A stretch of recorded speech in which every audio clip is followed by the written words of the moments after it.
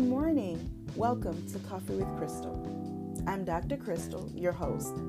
So grab yourself a nice hot cup of coffee or tea if that's your thing, your favorite blanket, get comfortable, and let's chat. Last week, we wrapped up the series on discovering your God-assigned purpose. So I want to start by asking, how are you guys feeling?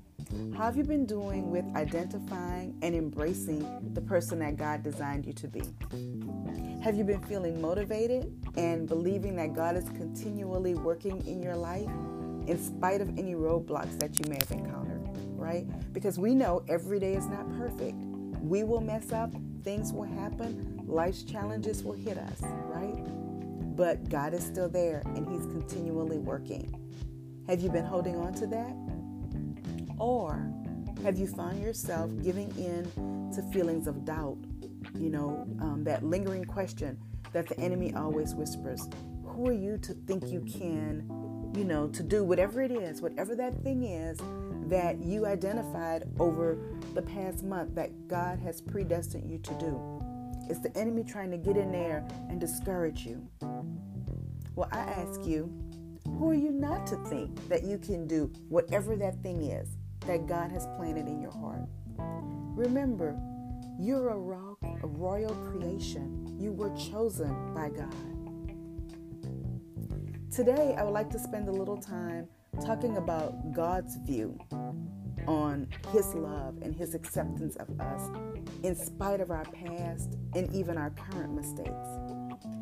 And I want to do that so that when you find yourself giving into self-doubt and negative thinking, right? Because it hits all of us. But I want to give you a foundation to use to recall God's promises and to continue to walk the path that He's laid out for you, right? So I hope you guys have a notepad and a pen, because this morning I will give you a lot of scripture. Well, I won't say a lot, but I will give you a few scripture references, a little more than I normally do, just because I want you guys to have on hand some of God's promises so that you can easily recall them. And let me start by asking you this. Have you ever noticed that God does some of His greatest work in solitude? Genesis chapter 1 verse 2 says, "Now the earth was formless and empty. Darkness was over all the surface of the deep, and the Spirit of God was hovering over the waters." Just close your eyes for a moment. Imagine a dark vastness, right? No light, no form, just a great and powerful stillness. Now, can you imagine the Spirit of God hovering over that like the master craftsman that He is, contemplating every detail of what we have come to know as earth? Now, just as He gave such great thought and devotion to creating the earth, He put that same love and care into creating us. Psalms 139 verses 15 through 16 state, "My frame was not hidden from you when I was made in the secret place, when I was woven together in the depths of the earth. Your eyes saw my unformed body. All the days ordained for me were written in your book before one of them came to be." So we were made in secret. Again, God was alone with His creation. It says we were woven together. Think about the young girls of the past who were taught to carefully weave fabric into intricate garments. God took great detail, just like those young girls were designing those intricate designs. God took that much detail into creating each of us into our own uniquely designed form. It says all of our days were ordained, destined, and written. An account was given before they came to be. How much love God showed in creating us that our lives were written out before we even took one breath. To me, that is so amazing. And I'm a planner. I will plan everything out detail for detail. But this simply blows me away. It says before one breath was taken. Before I came to be. everything was written in the book. That is just amazing to me. And if all the detail God put into creating us was not enough to reflect the depth of his love, he goes even further in demonstrating his love by sending Christ to die for us. Romans 5:8 says, while we were still sinners. While we were still sinners. So let me ask you, what are you willing to give to someone that's dear to you, right? Someone that you love, someone that you spend a lot of time with. You know, you're probably willing to give them your time, right? Your money, possibly even, donate blood or donate an organ if they need it, if you can. Because you love them and you know they love you. But what about someone who treats your love as a worthless piece of trash? Someone who treats your love as something to be trampled on and tossed aside. What are you willing to give to them? You see, God already knew that we would sin. He already knew that we would treat his love like a worthless piece of trash and trample all over it. But his love for us outweighed that knowledge. His love for us led him to go before us and pave the way for our redemption. So why? Why would he do that? Because God had a plan for each of us. Just as Jeremiah 29:11 states, for I know the plans I have for you, declares the Lord. Plans to prosper you and not to harm you. Plans to give you hope and a future. You see, even before the creation of time, God had a plan for us. And we may face adversities. We may suffer through heartaches. We may make mistakes. But God's intent has never been to harm us.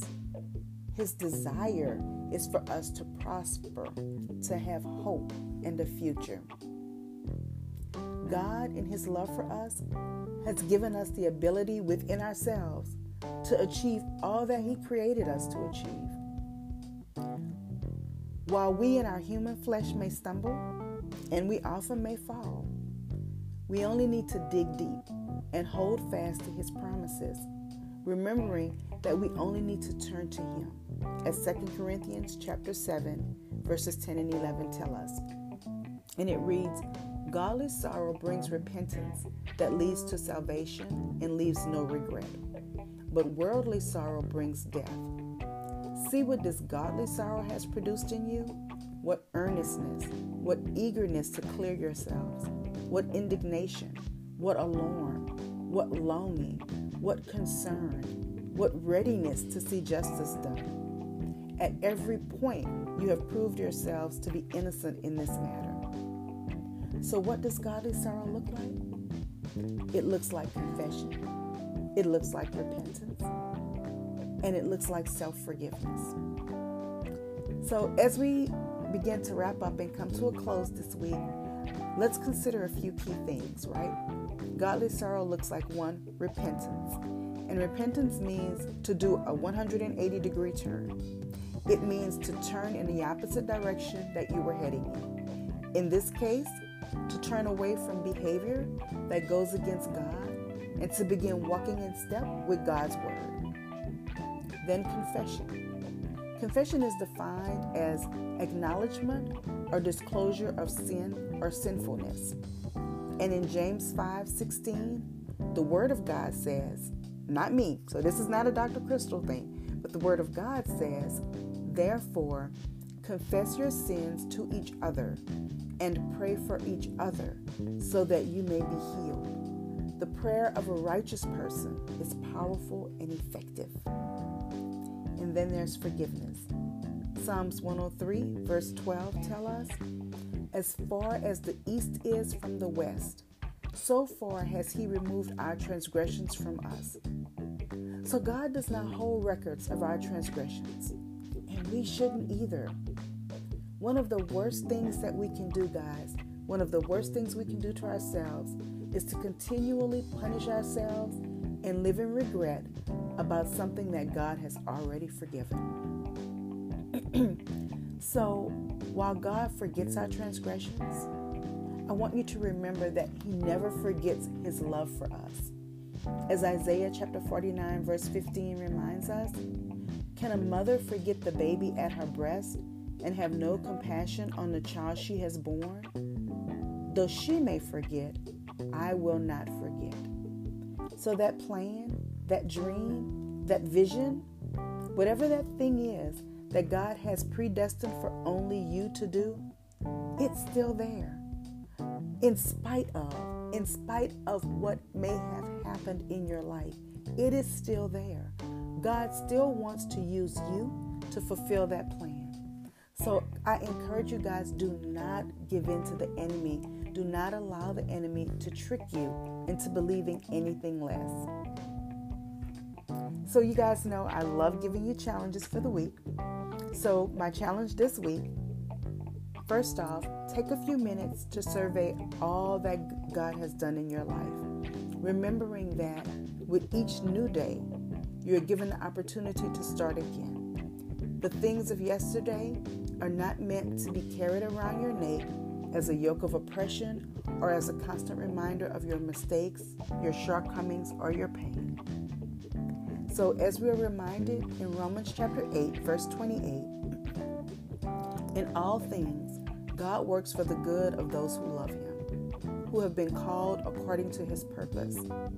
So you see, while for a moment you may have experienced a temporary setback, an unfortunate accident, or you may have even suffered the pain of a loss, you can still find security in the knowledge that in the end, it all works out for our good. So as you boldly embrace the person that God designed you to be, this week, hold fast to 2 Corinthians 5:17, which reads, "Therefore, if anyone is in Christ, the new creation has come. The old has gone. The new is here." Let go of the old, guys. Vow to no longer hold yourself prisoner. God has already forgiven you and gone before you to pave the way to a new and glorious beginning. So this concludes our time for today. Please tune in again next week for Coffee with Crystal.